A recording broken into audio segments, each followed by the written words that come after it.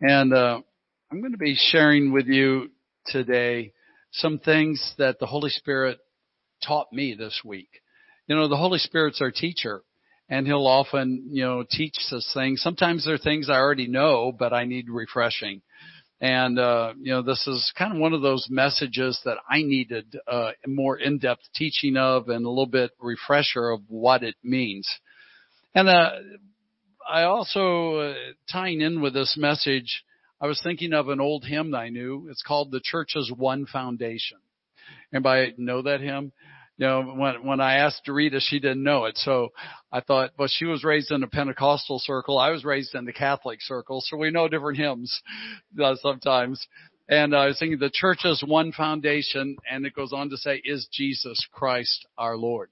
And so I was going to sing that until I realized she didn't know it. So she said, I probably no one there will know it either. So I didn't sing it. But, what is the foundation? Our foundation. Our foundation, aren't you glad? Let me just say it this way. Aren't you glad that foundation is not our obedience to God? It's because if our foundation was being obedient to God, we'd be in a world of hurt. Because there are times that we miss it. And there are times that we fail or we falter. And if that were the foundation, that foundation would be crumbling and would crumble away. But no, our foundation is not based upon our obedience to God. Our foundation is based upon Jesus Christ, our Lord. And, the thing that I wanted to share with you today that the Holy Spirit taught me is that the covenant that we have with God, we call the new covenant. But there was another covenant in the Old Testament, before the law, that was called the covenant of Abraham. And I wanted to share with you that covenant was not necessarily made. It was for Abraham, but it was not made with Abraham. So it's an interesting story, and I want you to look with me. We're going to be looking at Genesis 15, verses 12 through 18, just to kind of quickly go through the scripture. And of course, God made some great promises to Abraham. We all know that. He took him out and said, look at the stars of the sky. He says, as many as the stars in the sky are, so shall your descendants be.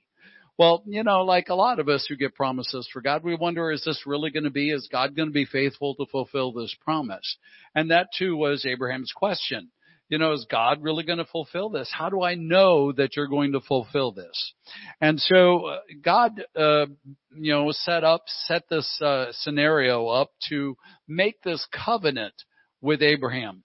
And let's begin with verse 15. It says, as the sun was going down, a deep sleep fell on Abram.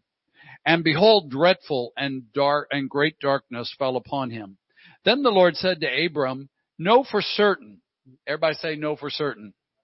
See, this is the purpose of the covenant. Know for certain. Everybody say certain. You can't be certain if it's based on you, because, we might make a mistake, and then that's down the hill.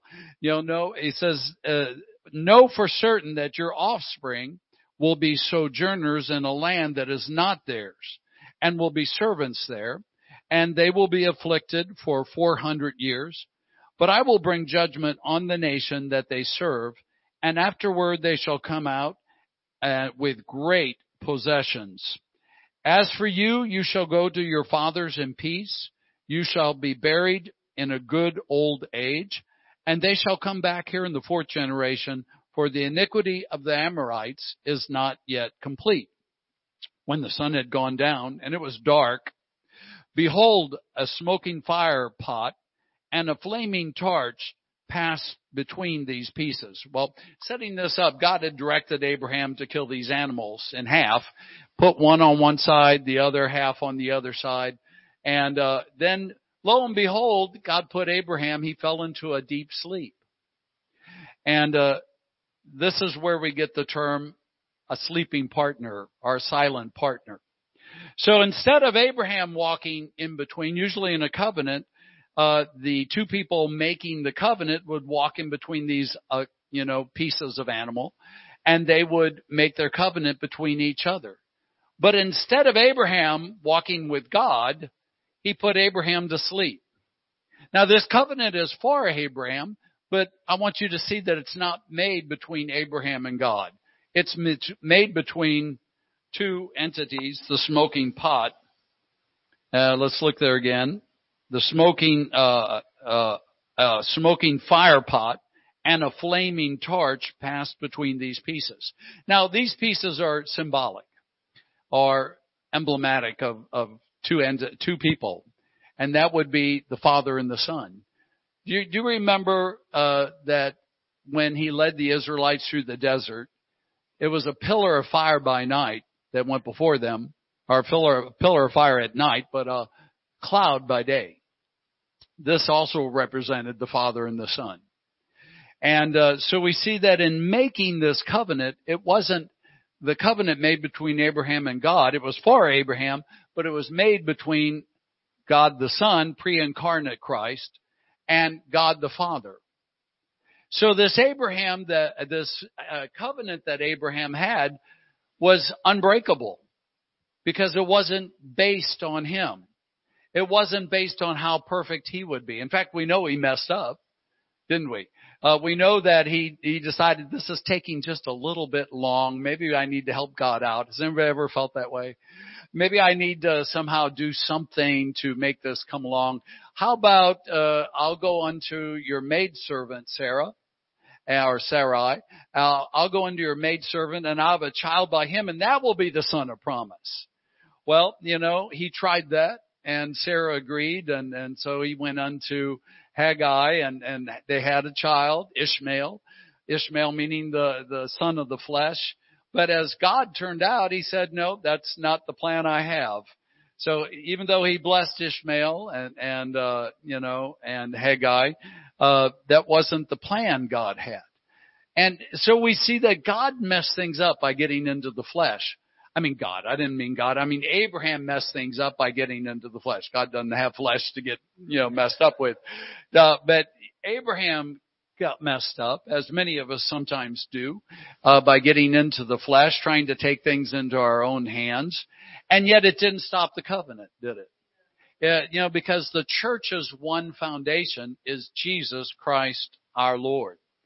And so I want to turn from Abraham's covenant, which, was for Abraham, but not made between Abraham and God. It was made between God, the pre-incarnate Christ, and God the Father.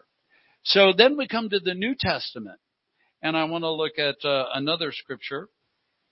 And this is in John 19, verse 30. It says, when Jesus therefore had received the vinegar, he said, it is finished. And he bowed his head and gave up the ghost. I was thinking, boy, that must have been some powerful vinegar.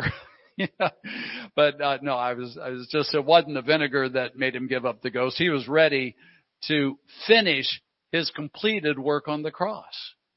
And I want you to realize the similarity that we have, and that completed his work of the cross. That completed the New Testament covenant. But I want you to see that there's a similarity between the covenant of Abraham and the covenant of the New Testament. Both are made between God the Father and God the Son. We are recipients of that great covenant if we make Jesus the Lord of our life. If any man be in Christ, the Bible says he's a new creature. The old things have passed away, behold, the fresh and the new have come, and all things are of God. So you become a recipient of that covenant once you enter into Christ by making him Lord of your life. Now, what do we say when we get to heaven? I was thinking about this also, that, I have a contemporary mentor who I've been listening to, and she's been to heaven many times. One of the things she says is that it's not Peter who stands at the pearly gates. It's actually Abraham. Well, that kind of makes sense because we call the place that the Old Testament saints were kept Abraham's bosom. So it would make sense that it would be Abraham that would greet us at the heavenly gates. So what are you going to say to him when you get to the heavenly gates? Well, some might say, let's say one person comes up and they meet Abraham, and Abraham says, greetings, welcome to heaven. Now, just let me ask first, why should I let you through these gates? Well, the first person says, well, I was a really good person. And he goes, nope, sorry. You have to stand over in the line over here for a while, and we'll wait. And so then later another person comes along, and he says, welcome to heaven. And let me ask you, why should I let you into these gates? And they say, well, I was the church's best worker. And they said, and he looks through his book and he says, well, I see here on March 13th, the pastor really needed your help, but you were too busy. And you had other things in mind and plans already made and so on and so forth. And you didn't help the church on that day. So I'm sorry. Nope. You're out too. So just stand over here for a while and we'll deal with you in a moment.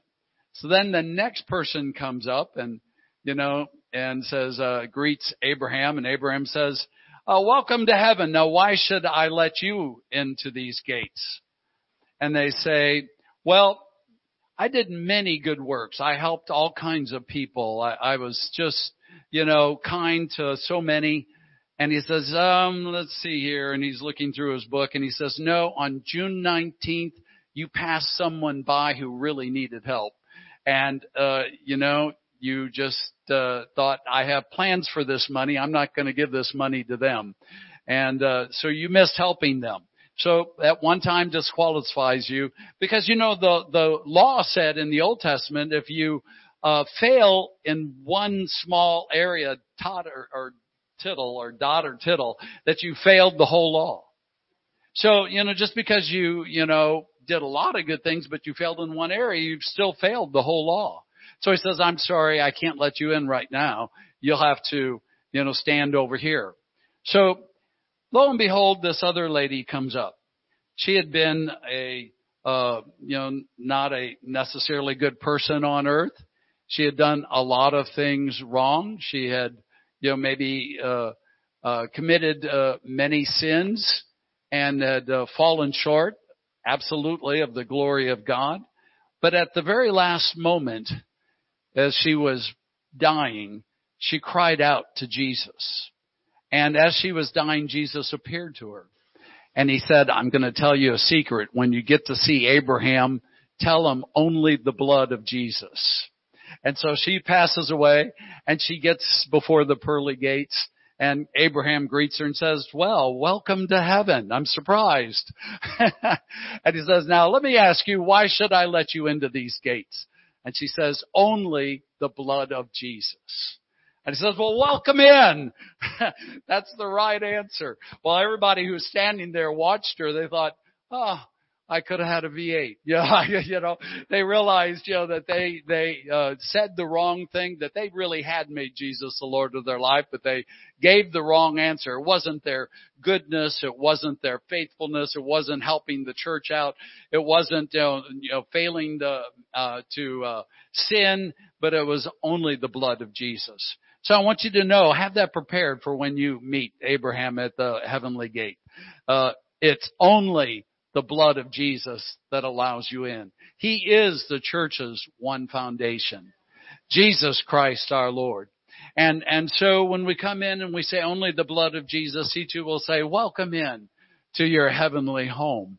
And besides that, I have a few surprises for you, because you might find that you have a whole mansion, a whole wing of your mansion was built because of all those good works you had done for the church. Maybe another extra mansion, this person I was telling you about shares things about heaven. She says that, sometimes we have more than one mansion. And, how it works is you may have a portal out in the backyard that looks like a door just standing there. But when you open that door and step through it, you're in another area of heaven, maybe in another mansion. A whole new mansion that God has prepared for you. And who knows how many of these doors you might have in your backyard because of all the wonderful things you've done for everybody.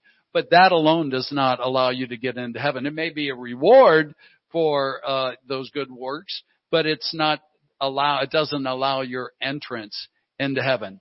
So the good news that, the Holy Spirit was teaching me and really emphasizing all week is that this covenant is not between me and God.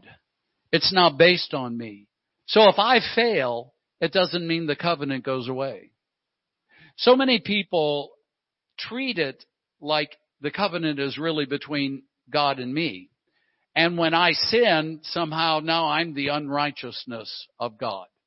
I want you to know that the truth is that the covenant is between Jesus and the Father. And that covenant never will be destroyed. Just because you break something or make a mistake doesn't end the covenant, because Jesus is sinless. That's why it had to be a sinless lamb who made the covenant between he and God, because he will never sin. He will never miss it. So even when you miss it, it doesn't keep you from going to heaven. It does. So many times we live our life like somehow the devil makes us realize all of our past mistakes. Have you ever had the devil bring them before you? You've done this, you've done that, and then before long you're just feeling really sinful. And you're feeling unrighteous, and you feel like, I really don't deserve God's goodness. I don't really deserve His riches. I don't deserve His grace. I don't deserve these things. Well, of course you don't. But the reason that you can still have them even when you make a mistake is because the covenant is between Jesus and the Father. And Jesus will never break that covenant. It will never dissolve. It is forever there. Amen. I want to share with you another scripture. This is in James 1 verse 17. It says, every gift God freely gives us is good and perfect, streaming down from the Father of lights, who shines from the heavens with no hidden shadow or darkness, and is never subject to change. So in other words, God never changes. He's the same yesterday, today, and forever. Jesus Christ is the same yesterday, today, and forever is the full scripture. And He never changes. He never will. The covenant will never be broken.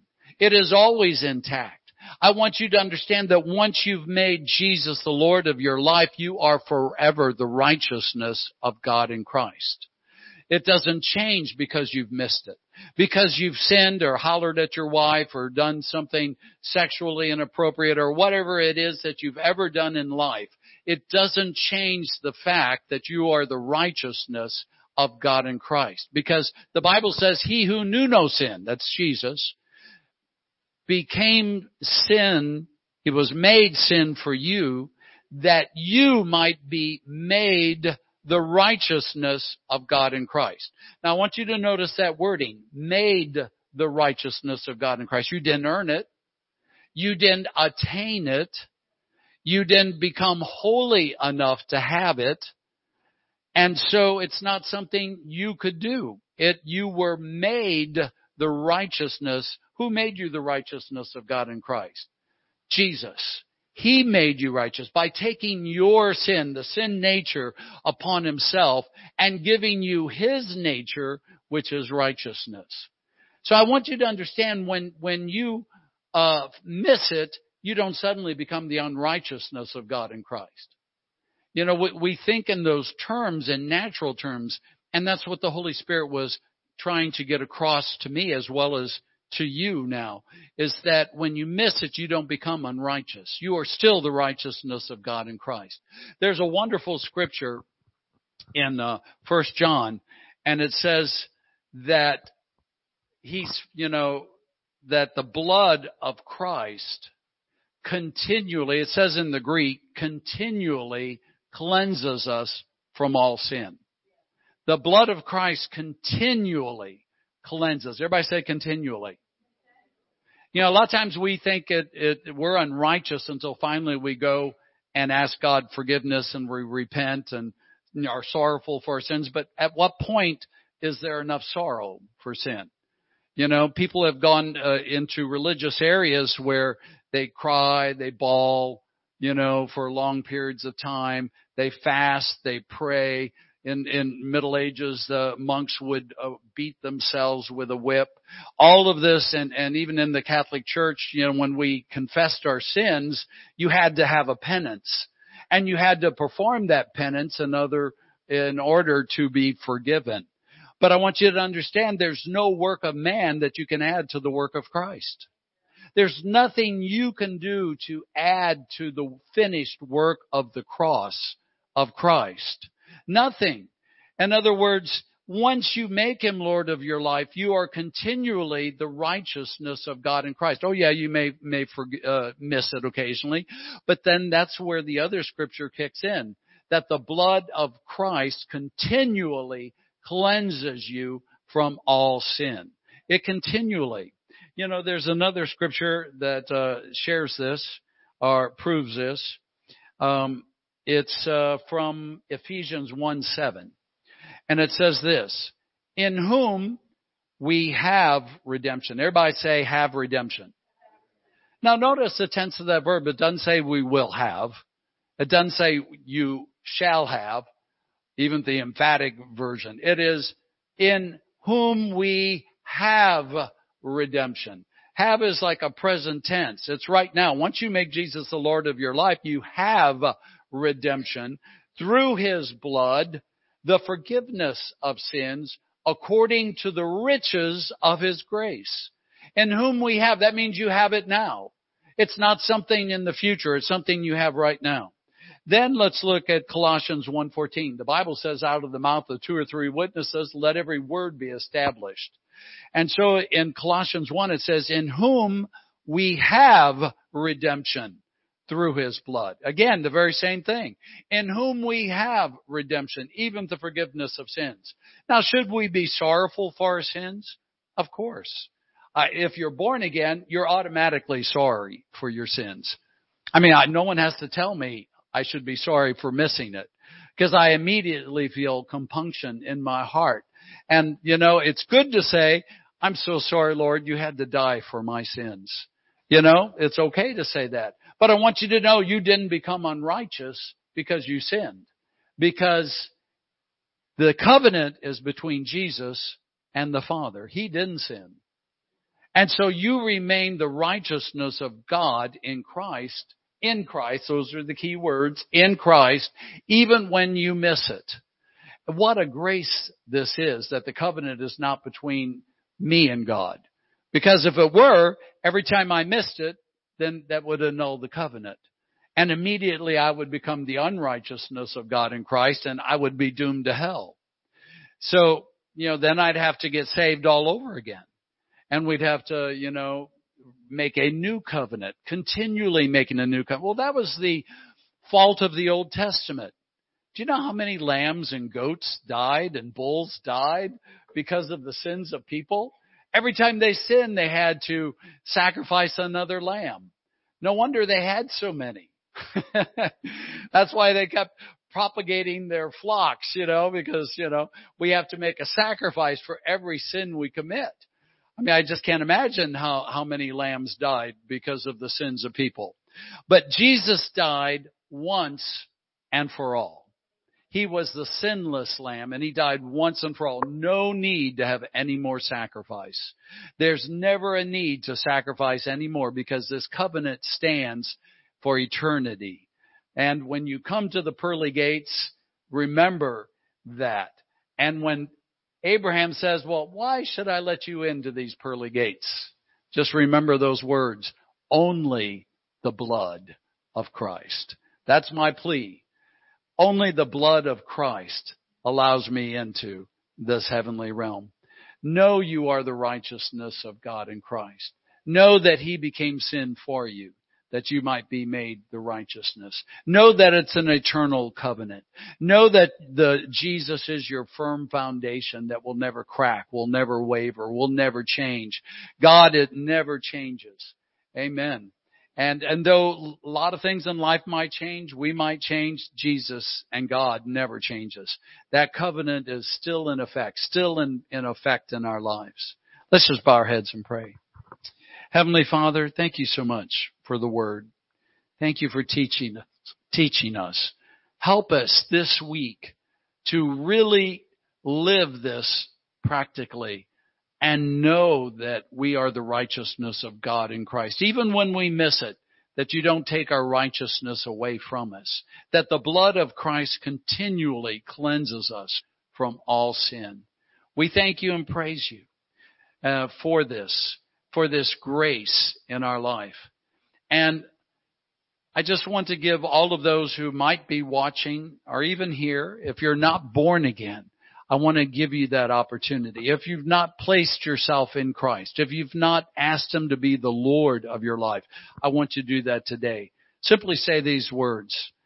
Oh Heavenly Father, I take Jesus as the Lord of my life. I ask you to be my Savior. I thank you for dying for me, for becoming sin for me, that I might be made righteous. I declare Jesus as my Lord. And when I get to heaven, I will say, only the blood of Jesus has set me free. Amen. Thank you, Lord. Thank you, Lord. Thank you, Lord, for just touching people today who might be watching. Help them.